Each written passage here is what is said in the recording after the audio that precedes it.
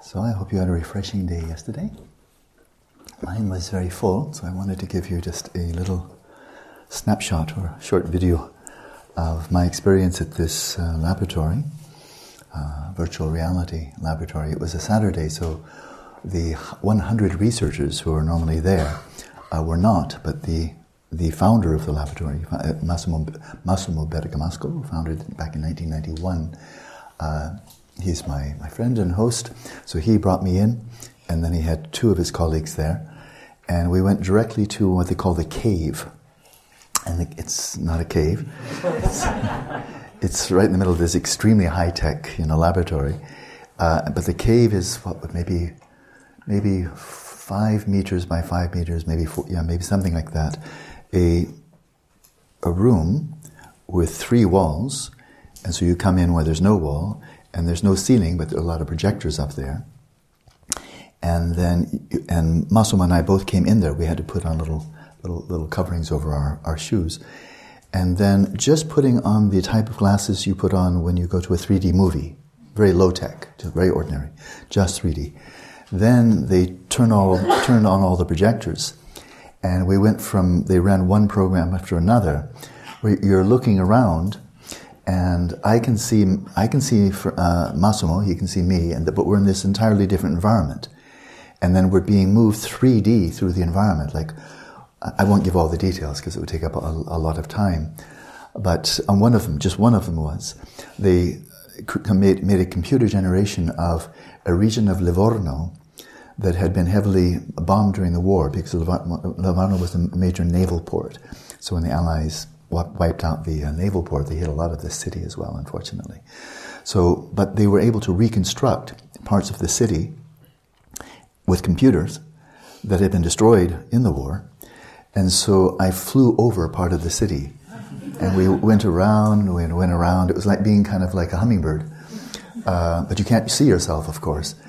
And so we went from one scene to another. We did that for a while. That was very interesting, rather realistic. Although you can see it'd be kind of like the first Mac computers. Like they were really cool at the time, and now they look like they were made by the Neanderthals.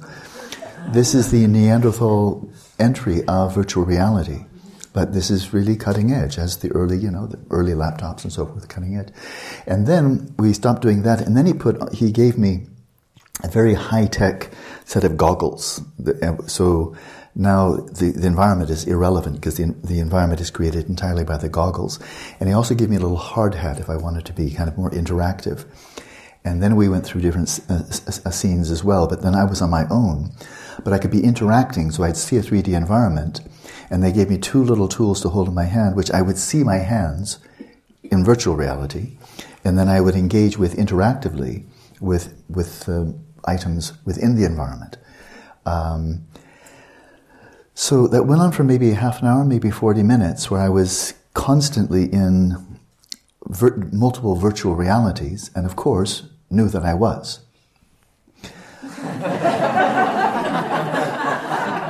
Why I say that is because we're all in virtual reality and we don't necessarily know it. But I'll tell you, the experience, the most remarkable experience I had in the laboratory, and we had hours of wonderful conversation, was when I took the goggles off. And I'm not joking.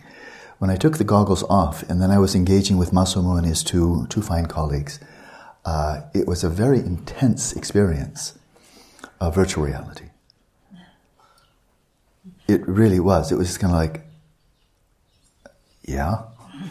Everything Atisha said, everything Benji, yeah. I knew it before. I've been doing this practice a lot, but whoa, this is what it's like.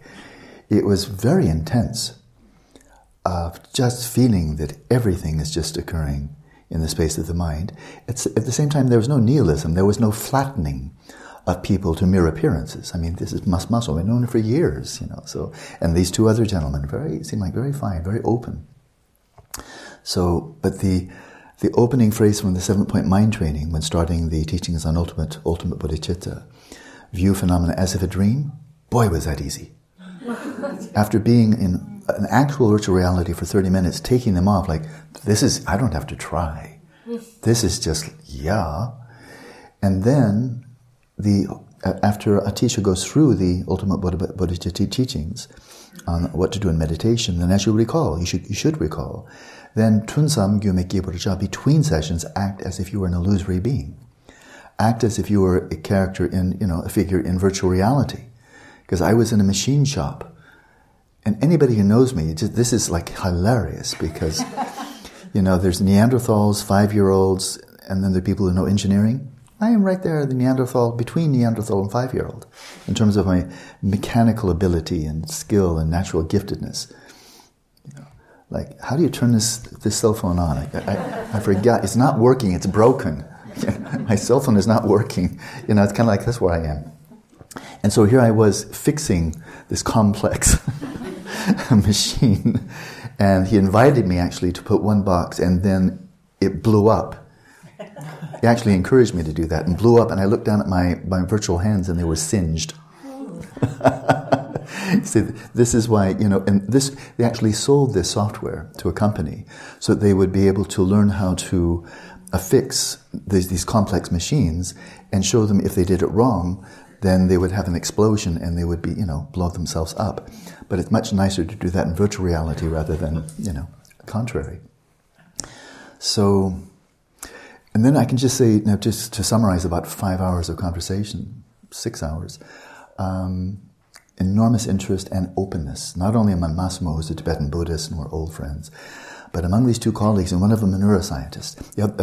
He was Andrea, and then I think it was Giuseppe.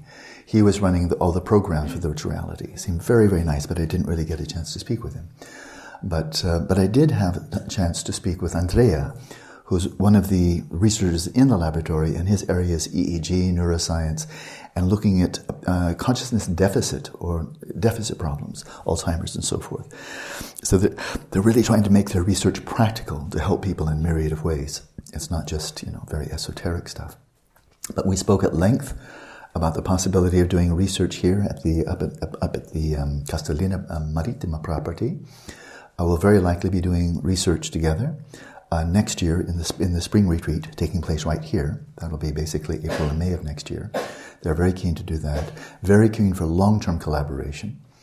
And then with this fellow Andrea, who I had corresponded with about a year ago but never met him, then I was just speaking with Massimo and him, and I was just telling them, I turned to Andrea especially and said, Andrea, I'm not asking you to believe what I'm about to say, but I'll tell you I believe what I'm about to say. And I told him about this yogi in the south of Bhutan who is very accomplished in samadhi and can generate virtual reality leopard and deer with his mind that other people can see. And he's... And I said, I'm not asking you to believe it. I'm saying this having been, involved in Tibetan Buddhism for 45 years. It's earned my trust. But I said, the thing is, it's either true or false. It's not like ridiculous or amazing. It's just true or false. And if it's true or false, then perhaps I could work with the Lama who told me of this, and maybe we could bring a team of scientists there and study it, If they're willing to show it to Tibetans, why not to Westerners? So that was the day. It was very interesting. And then, it was also, I could see this is really early stages, because when I had this very complex big set of goggles, looked like a zombie on my head, I had an umbilical cord, a big thick electrical cord going back to the machine. And so I couldn't go very far because I'd feel it's kind of pulling on the back of my neck. And I thought, well, obviously that has to go. You want to be able to move much more freely. But then I had a glimpse into the future. I mean, I can't say how many, because I'm not a futurist. I don't have any clairvoyance, but maybe it's 10, maybe 20, 30 years ahead. But I brought something with me. That imagine this kind of goggle set of the future that is now, like what a cell phone is compared to the computers back in the 60s. Like, this is more powerful than any of them, right? Here is a set of goggles of the future. And also we know how technology has gotten better and better and better, and cheaper and cheaper and cheaper, right? So I'm going to show you a pair of goggles that is state-of-the-art, maybe 30 years from now, and really inexpensive. And what you can see with these goggles on is unbelievable. I'm serious. You think I'm joking? I'm not joking. I mean, 3D, extremely vivid, virtual reality that you can repeat again and again. You can manipulate it. You can also tap into the substrate while wearing them. And they cost only $15. And I reached into the future and plucked one out and brought it back. And here it is. You ready? You ready? Here I go. Whoa!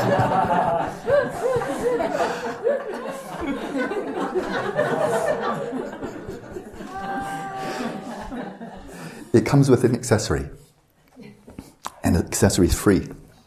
It's called the human mind. And so there we are. That was fun. And all of this, I've been trying to weave all the way through it, and I'm not going to start going into kind of a lot of citations. But it is important that we thoroughly integrate the whole notion of wisdom and method, the integration of the two. And so we have, all of this is the wisdom side, right? It's about developing shamatha and then exploring the nature of the mind, the nature of reality and to which the mind is related. But and then seeing this virtual reality, seeing that all the people who appear, it was so intense when I took those goggles off, and I'm having this enjoyable conversation with these three individuals, that it was kind of like, it was almost giving me vertigo. Like, whoa, this is really virtual. And I didn't say anything, I didn't act weird or anything, but I kind of, this is really intense, And seeing so vividly that all the appearances I had of these people I was speaking with were all arising in the space of my mind, and they were not out there. They're just appearances. And of course, what makes this not solipsistic and not nihilistic, not wildly egocentric, is the very clear perception or awareness that they have their own perspectives. And all the appearances of me are arising in their minds. And yet here we are, each of us within our environment, and yet interconnected and influencing each other. And none of us real, all of us consisting of and seeing empty appearances. But as in a dream, as in virtual reality, we're clearly influencing each other, So relating this now to the fourth of the four measurables, because it's not a stretch. It really kind of fits very smoothly. What I'd like to do is go to the practice now and really have it an unguided meditation, so front-loaded. But, so we all know equanimity, right? And that is this even-heartedness, attending to others, where it's really the culmination of the first three of the four measurables, and that is with loving kindness, compassion, empathetic joy, viewing others equally, with an equally open heart, unconditional loving kindness, unconditional compassion, and empathetic joy. And then it's the culmination, the grand finale of the three, of all of the four measurables. And then we can take a step back and say, well, why aren't we experiencing that already? Why aren't we? I mean, all sentient beings have the same Buddha nature. All sentient beings have the same brightly shining mind as the substrate. That's the ground of becoming for all sentient beings, however they may manifest. So why don't we treat everybody like that? That's real. So why aren't we treating everybody like that? And then the answer is very clear. And that is, some people behave in appear disagreeably. Some people physically very, very unattractive or even repulsive. If you've ever seen people with leprosy and so forth, not attractive to look at, and so forth and so on. And then much more important, much more gripping than mere visual appearance. But the way people behave on occasion is very, very disagreeable. The kind of attitudes they express, sometimes the tone of voice, what they say, how they say, sometimes very disagreeable, right? And so, but where's all that coming from? And it's all coming from, all that really matters, if we ask that, where's it really coming from? All that which is disagreeable in terms of physical appearance, as well as voice, as well as mental attitudes expressed, all that is disagreeable, and it all comes from delusion. Because out of delusion comes craving and hostility. Out of delusion, craving, hostility comes all matter of unwholesome or non-virtuous behavior. And karmically speaking, there's so many accounts of this in the sutras pertaining to karma, that if one engages in unwholesome actions and still manages one way or another to get a human rebirth, that will manifest as one's physical form. And the physical form will not be appealing. It will be unattractive. And, and the karma could have been hundreds of lifetimes ago. So it's not saying this is a bad person because they're unattractive. It's just saying this is what's ripening right now. And likewise, when people behave in very disagreeable ways, maybe sometimes horrible ways, this all is an expression of one thing, and that is delusion. It's coming out of ignorance and delusion. Right? But then, so to see through that, but then to see through all of that, there's that, let alone Rigpa, but just on that brightly shining mind, this is the ground state of this person when not arising or manifesting in a way that's warped, twisted, contorted by mental afflictions. Because that's what mental afflictions do. The klesha, klishta. Klishta means to warp, to distort. So this brightly shining mind, its transparency, its purity, when it's filtered through the mental afflictions, it gets warped and sometimes looks ugly, or manifests with really harmful speech, or terrible views, attitudes, beliefs, and so on. But that, it's like the groundwater. The groundwater is pure, and then it gets filtered through the mental afflictions, and it's toxic, and maybe even disgusting to look at, So to see through that, then we can cultivate equanimity. And then likewise, some people physically very attractive. Sometimes just sheer physical beauty, but some other times, or attractiveness, male, female. But sometimes it's not just the physical beauty, but they're just so pleasing, And this can be 80-year-old people, 60, and not a matter of sexual attractiveness. But so, isn't it true that some people are all different kind of ages, just very pleasant, just agreeable. And they just say, well, could this person, this man or woman, be a model? No, not that kind of beauty, but just so pleasant to look at. And sometimes the voice is so pleasant to hear, And then, of course, the way people behave, sometimes pleasant, agreeable, virtuous. You just want to be with them because it's just such a good feeling, right?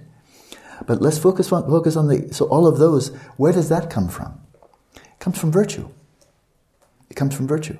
Again, go back to the teachings on karma. If a person lives a very ethical life, a very, very generous life, a very kindly life, karmically speaking, then coming back as a human being, the person comes back with great physical attractiveness.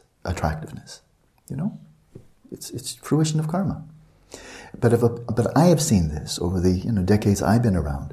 There are people that I know who have lived very virtuous lives, whatever their bone structure is, whatever their genetics, for their physical appearance, but they've lived very gentle, loving, kind, compassionate, virtuous lives.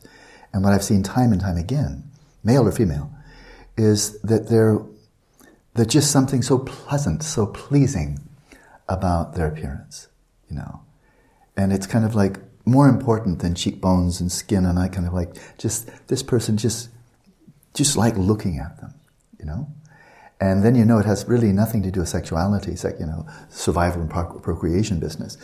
That is then expression of virtue in this lifetime. I've seen it many, many times. So, but when we're drawn to something I've thought about for a long time, is when we're drawn to physical attractiveness. So back again, just from baseline, hedonic. This person's very attractive. One can wonder why. Why attractive? Why drawn to? And I think a deeper reason than just sex, propagation. I'm going to pass on my genes, biological imperative. Because ugly people can pass on, make kids as well as attractive people. They're no better. If that's the only thing to pass on your genes, just find a good sturdy woman and a man who can protect your kids. That's all that matters. It's all that really matters. Does she have good broad hip bones? Be able to birth the kids, and can the man be big and strong enough to beat off the saber-toothed tigers when they come? It pretty much boils down to that, right? And then just bring that into the 21st century.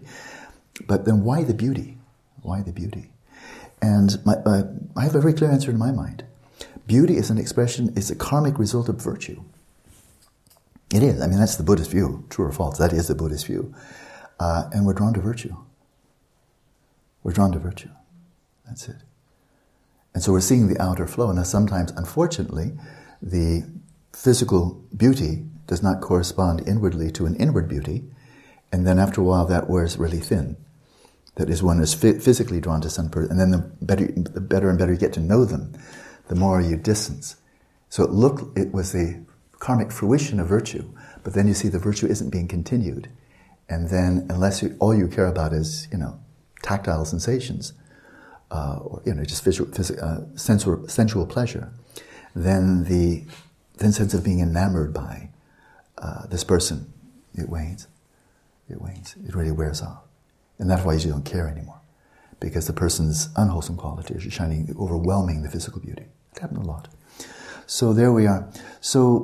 But here I think is the basis for the difficulty of attending to all sentient, let's just say human beings for the time being, the difficulty. The disagreeable is rooted in ignorance and delusion, and the agreeable in all different manifestations is rooted in virtue. But in the virtue, it just means that the brightly shining mind is not very veiled, and in the non-virtue, the ignorance, it's more veiled. But the brightly shining mind is the same. So this is where wisdom, I think, really is imperative. If we don't have wisdom, we will be looking at the surfaces, because that's all we see. And I think for a lot of people, that's it. You met a number of people today, how were they? This one was very disagreeable, this one was very agreeable, I found this one extremely boring, this one was drop dead gorgeous, this one was, really ugly. And then that's how they were. And you simply described all your appearances, and then judge them as they are as I saw them. And this one gets an A, this one D minus, this one this, and you walk away, and the world is all choppy, because it's just made up of 3 types of sentient beings: attractive, unattractive, and boring. And that, as we just say it, we're right back into we're up to a neck in I-it relationship of objectifying other sentient beings as if they were mere objects.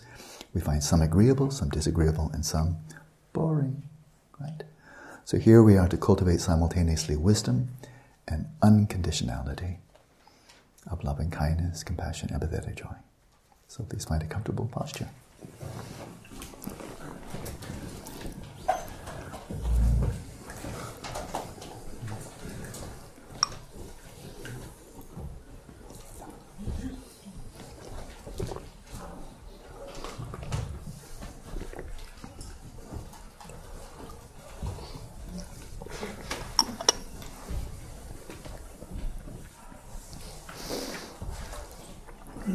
So I'll give guidance just towards the beginning of the session, and then it will be silent.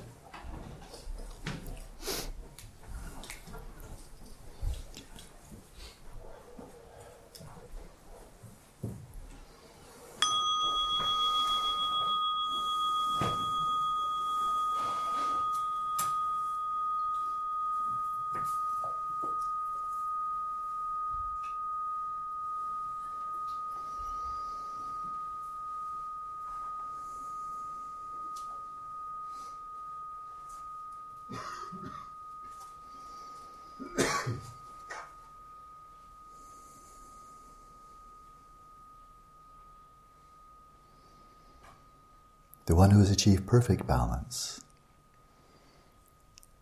neither abiding in samsara nor in nirvana, perfectly awake and non-dually aware of both, of course, is a Buddha. So the aspiration for the sake of all sentient beings to achieve perfect awakening, the non-abiding enlightenment of a Buddha, that settle body, speech, and mind in the natural state.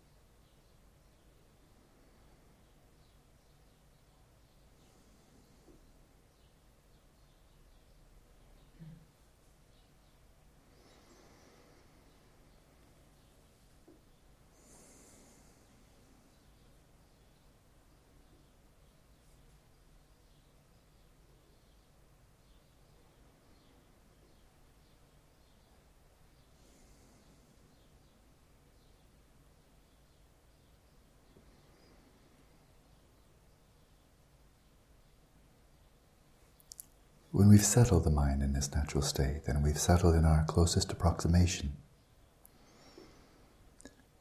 to resting in this abstract consciousness and viewing the mind from that still, lucid,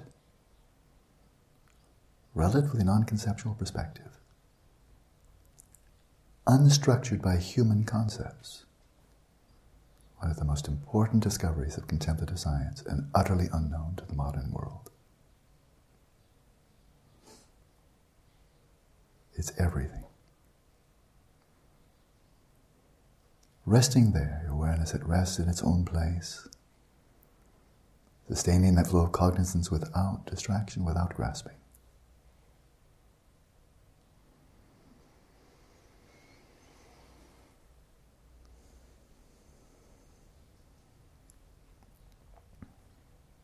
With the luminosity of your awareness, illuminating the space of the mind, but without entering into and cognitively fusing with and then reifying whatever appears to the mind, simply being aware of whatever arises, with discerning intelligence.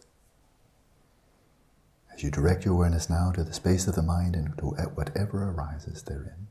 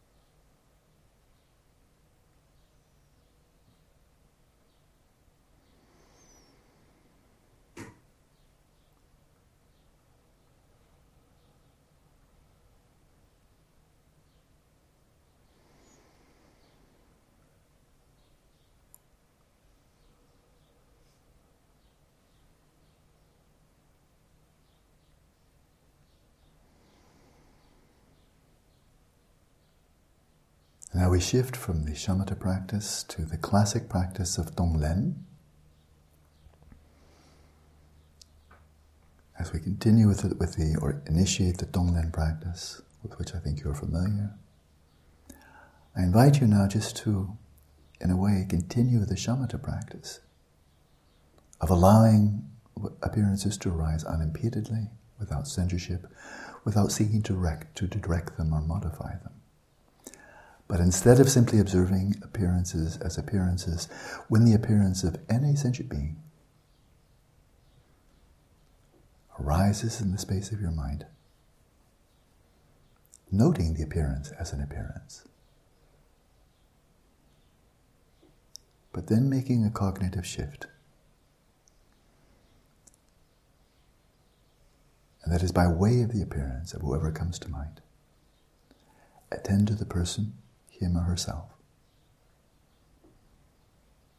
Attend to a sentient being.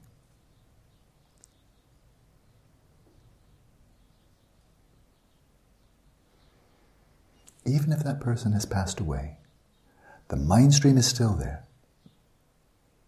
If the basis of designation of the person is the subtle mind stream, then this person is every bit as existent now as when he or she was alive. See who comes to mind. Observe carefully how they come to mind, whether as someone pleasant or unpleasant, agreeable or disagreeable, virtuous or non-virtuous, or in between. Attend to the appearance. Attend to the mode of appearance. Observe the attraction or the aversion arising.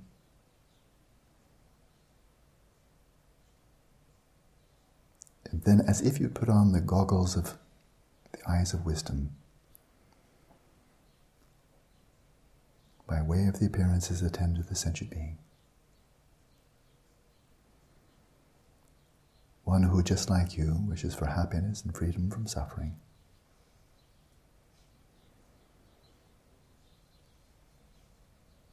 Attend to that person closely until he or she becomes real to you. You have a clear sense of their subjectivity.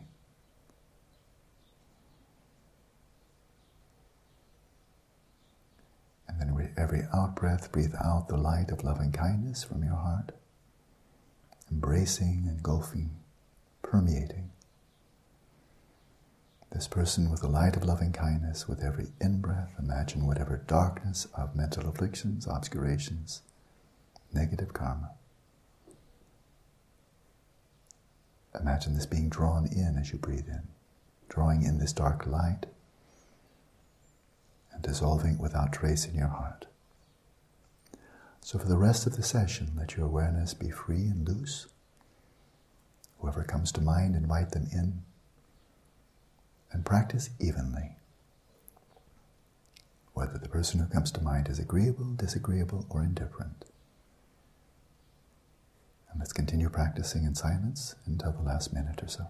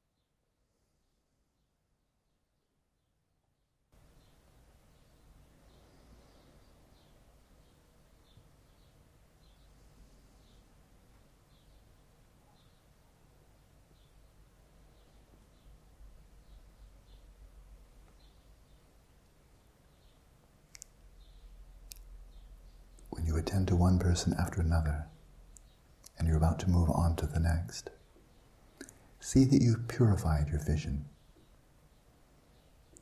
of the person you've just attended to. As you imagine drawing away and dissolving all their mental afflictions and obscurations, and imbuing them, saturating them with the light of loving kindness and purity. Before you move on, imagine them to be free. And imagine them to embody these virtues, flowing forth spontaneously, unimpededly, from the ground of their being. So one by one, purify your vision of every person who comes to mind.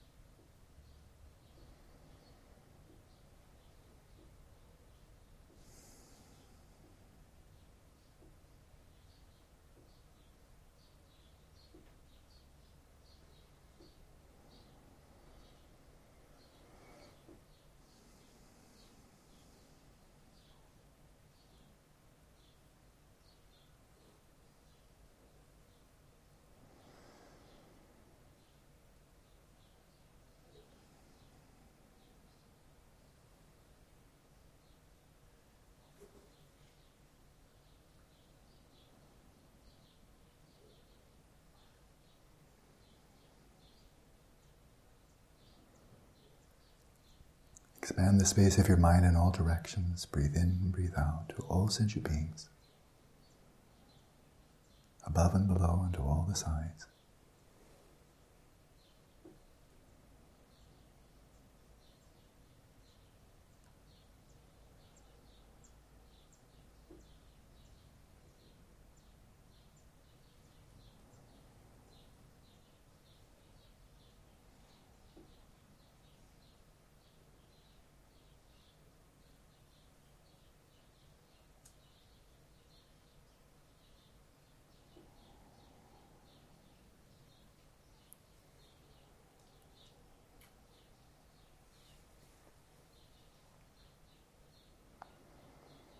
Then release all appearances and aspirations and simply let your awareness rest as you've done before.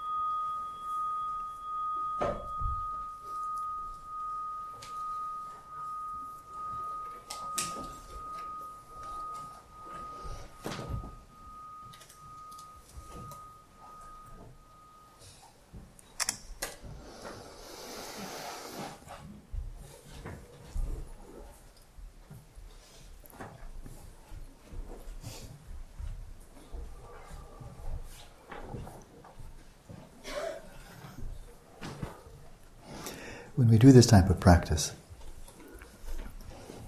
we may have the sense that, well, this is how I'm purifying my way of regarding this person and that person. And that's true. But much more deeply, what we're really doing is purifying our own minds. Because every person who comes up, as they appear to our own minds, are completely, every aspect, every bit of information in the appearances of other people to our minds, every bit comes from our own minds and from no place else. Right? No bits travel through space, no images travel through space. We have no idea what that person's, we cannot visualize, put it that way. I won't say no idea. We cannot imagine what is it like to be that person from their perspective. And in fact, we don't know. We don't know. So what we do know is how they're appearing to us. It's always you, me, you, me, you, me, they, me, you, me, right? It's always, I'm always the cook. And all the ingredients, all the colors are coming from one's own mind. So it's not different than dreaming in this regard. And that is, if you meet really disgusting people and attractive and wonderful people in your dream, they are nothing other than personifications of different aspects of your own mind, of course. And that's no more or less true during the daytime than in dream state.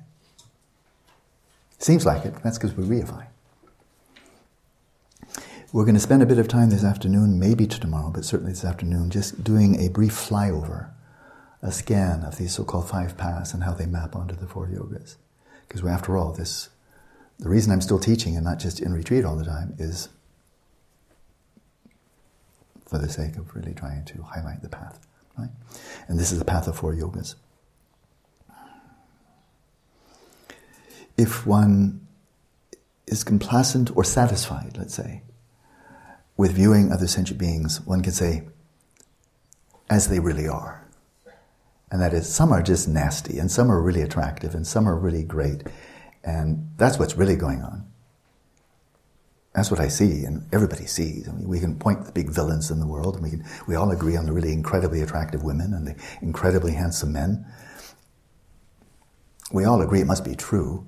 So now let's start practicing Dharma. You can. It will take you 3 countless eons to proceed through those 5 paths. And that's if you're lucky. The Dalai Lama said it could take 7. Right? On the other hand, there is the choice of, with wisdom, learning how to cultivate pure vision, as we do on the Vajrayana. And then you can go through those with pure vision, with the insight backing that, with state of generation, state of completion. Then you can collapse eons into years. I mean, it's extraordinary. It's by seeing through the veneer and seeing through the essence. In Vajrayana, of course, you're not just looking to the substrate consciousness. You must be seeing the emptiness of others and then looking right through to the Buddha nature. And of course, it's not other people are great and I'm terrible. You're developing self-divine pride, right? So you're seeing through the veneers, all the pleasant and unpleasant veneers of yourself, seeing all of those are just empty appearances. Even your identity as a sentient being is empty of inherent nature. Seeing right through that, dissolving, utterly deconstructing your whole sense, every aspect of your sense, body, speech, and mind, into emptiness. Seeing they're just, however they appear, they're just empty appearances. And so basically, just turning off the program. I mean, we did this time and time again yesterday. We're finished with that program, whoop, and then you're another virtual reality. And no one of them was any more real than the other, of course. Just turn off the program. When you see it's a program that got turned on with ignorance, turn off the program. It's a choice you can make. And turn on a new program. Out of emptiness, then arise yourself with pure vision, divine pride. And then, what makes Dzogchen powerful, as so many of the great masters have stated, what really makes it powerful is the preliminary practices. It's the Guru Yoga. Developing that relationship with at least one person. One person. That will be enough. With one person, one guru. If you have more gurus, and you can do that equally for more gurus, some of them incredibly lofty beings like His Holiness, some of them completely ordinary beings like myself, but still performing the role of a lama for some people, but totally ordinary. And then there's an enormous spectrum between those two.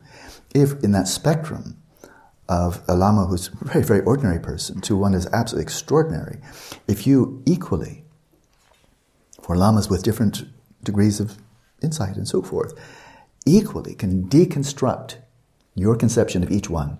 This one's ordinary, this one's quite great, this is off the charts, amazing, this is Vidyadhara. That's how they appear to your mind. Right? Deconstruct all of those into emptiness. Because genuine Guru Yoga is not hierarchical. This yoga, this teacher, pretty ordinary, but still good. Good for something. I can use him. This one's pretty great. Yeah, this one's quite good. This one's amazing. I really prostrate to this one. This one's so incredible. If you're doing that, you're not practicing Guru Yoga. That's called being a cheerleader. Yay! For the big lamas and ordinary lamas. Yippee! All the superficiality of a cheerleader. I like this one. He's so profound. Oh, this one, ordinary. He's like me. You can. But you're back on the 3 countless eon track. So to see through that pure vision, and then these preliminary practice, authentic relationship with the Guru, but this is Vajrayana Guru Yoga, and then viewing, and it just gets more difficult from there. Because then viewing exactly a Sangha like this, I hope you all know, a lot of respect for all of you here. I mean, I'm listening to a lot of you, and I know Glenn is listening to those one-on-one that I cannot. But your dedication, the ethics, the sense of courtesy, the attentiveness, intelligence, and so forth, really good. So it's not too hard to then view your Vajra siblings. We're not literally Vajra siblings here. We've not had an empowerment. We're not all Vajra brothers and sisters in terms of Vajrayana practice. For some, yes, others not. But to develop that pure vision with respect to Vajra siblings, seeing each one as Viras and Dakinis, that really gets powerful. And then all other sentient beings as family. That's the kind of this massive engine that drives state regeneration completion, that drives Shamatha Vipassana Tekchur Tutkyal, is that if you say, oh, that's just preliminary practice, get on with it. You're back to the 3 countless eon track. Because you've left everything untouched. The Guru is just a really nice person, very helpful, very articulate, or whatever. And Dharma buddies, well, yeah, up and down, comme ci, comme ça, whatever. And sentient beings, bunch of schmucks, they're really, yuck. This is really samsara, degenerate era. I don't like people much. 3 countless eons, at best, that's when you've achieved the Mahayana state, a path of accumulation. Your clock isn't ticking yet. The timer has not started on your 3 countless eons until you become a bodhisattva. So sorry, that was the bad news. So, there was a time, and then all sentient beings is best. So, that's what gives it its power. And then we can see why this equanimity is the basis for everything we do. Geshe Rabten taught me 2 practices, Vajrasattva, to clear out my junk, and then this practice. Those are the first two practices he gave me. Unburden yourself of all the junk you brought with you for the first 20 years and all the previous lifetimes. And then here's your foundation for all of your practice from now on. That was the first time I had instruction from him one-on-one. So there we are. Enjoy your day. Act as illusory beings. So.